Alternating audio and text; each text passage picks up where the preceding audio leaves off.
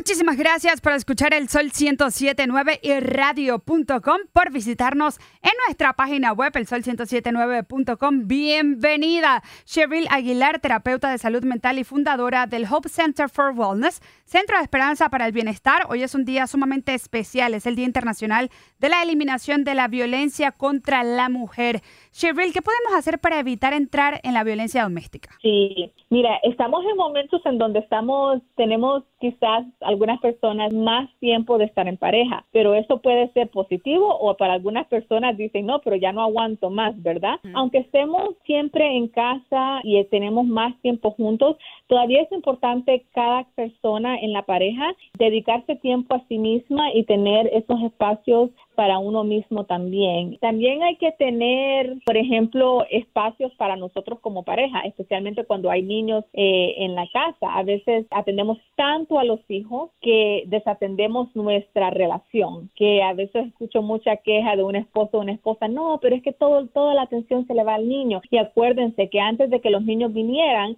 los niños nacieron porque hubo un amor cultivaron una relación, hubo un amor que llegó a eso. Y ese amor es importante seguir cultivando también. ¿Qué tienen que hacer las parejas si una de ellas está más irritable que la otra? Más paciencia, definitivamente, porque ahorita todos estamos en un estado en donde estamos súper irritados, súper estresados y se está manifestando quizás en nuestros comportamientos o en nuestro estado de ánimo. Eso no quiere decir que si nos sentimos que nos faltan el respeto, que me están hablando verbalmente mal con sobrenombres, que me están gritando, que hay ya ataques físicos, que yo no voy a defenderme y que no voy a utilizar los recursos que están a mi disposición para protegerme a mí misma. Entonces, si las cosas no han llegado a un extremo de violencia, pero digamos alguien dice algo que me hace sentir mal, una técnica es expresar sus sentimientos. Cuando me hablaste de esta manera, me sentí triste, me sentí enojada, me sentí frustrada. Pero estamos hablando que usamos estas técnicas antes de que algo se vuelva una violencia, porque ya cuando algo está en violencia y una persona en la pareja empieza a gritar o a insultar verbalmente, ya estamos llegando a un punto en donde se necesita una intervención más profunda de un profesional, o esa persona tiene que considerar si quiere estar en una relación abusiva. Si usted está pasando por una relación abusiva en este momento, marque por favor ya mismo el 1-800-799-7233, 1-800-799-7233. Cheryl, ¿cuáles son los diferentes tipos de violencia doméstica? La violencia doméstica, hay varios tipos de violencia doméstica que similarmente como el abuso infantil, la violencia doméstica incluye violencia verbal hacia una persona, incluye violencia emocional, que aunque la persona no está siendo insultada, hay comportamientos que de la otra persona que llega a afectar la salud emocional de alguien. Hay violencia física, maltrato físico, y también hay un control hacia la otra persona. Hay un control y poder hacia la otra persona. Me controlan la manera que me visto, me controlan mis finanzas.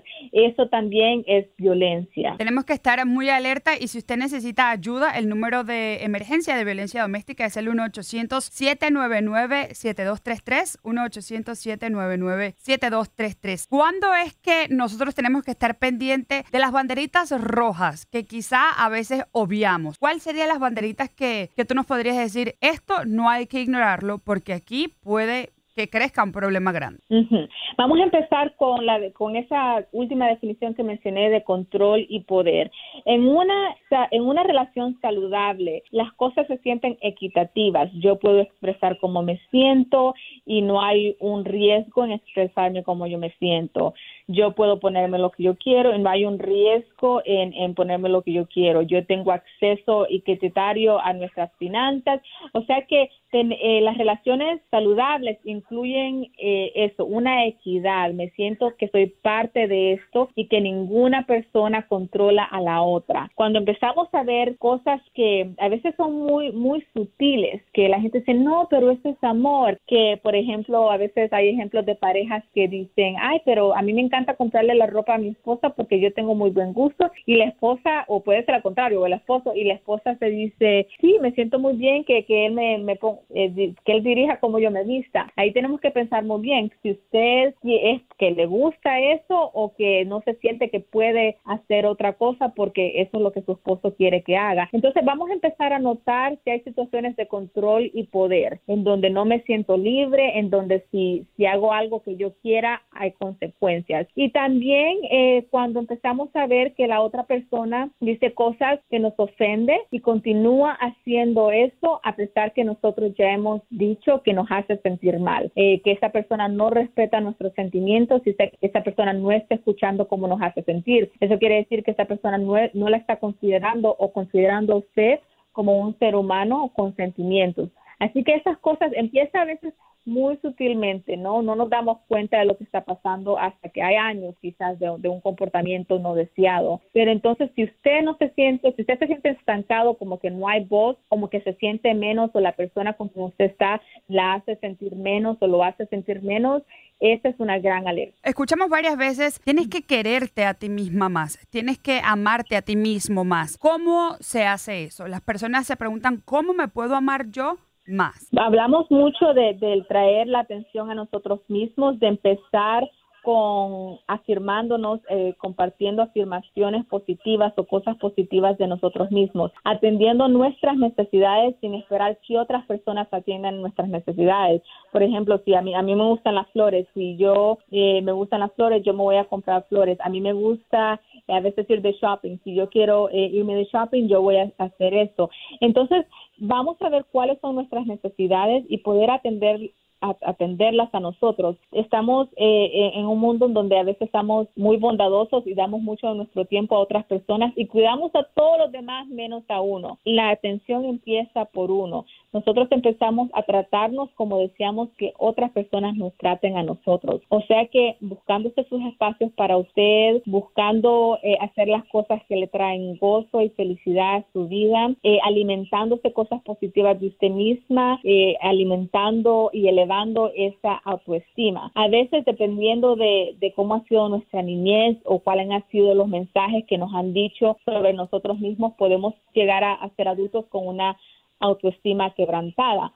Cuando usted trata de alimentarse afirmaciones y trata de ver las cosas positivamente y decir cosas positivas de usted misma, pero no puede, esta es una invitación para ir a ver a algún profesional que le puede ayudar a construir su autoestima. Tenemos que construir y hacer crecer nuestra autoestima, valorarnos, amarnos, respetarnos a nosotras mismas. Si tú estás pasando por una relación de violencia doméstica, por favor, sin pena, sin vergüenza, sin ningún tipo de miedo, márcale 1-800-799-7233, 1-800-799-7233, Día Internacional de la Eliminación de la Violencia contra la Mujer. Pero esto es muy personal, estoy en contra de la violencia contra cualquier persona, mujer, hombre, cualquier género, todo tipo de género. Debemos parar la violencia doméstica y cualquier tipo de violencia. Muchísimas gracias por escucharnos y si te quieres comunicar con Cheryl Aguilar, su teléfono es el 202-335-8365. Muchísimas gracias por escucharnos. ¡Mua! Te amamos.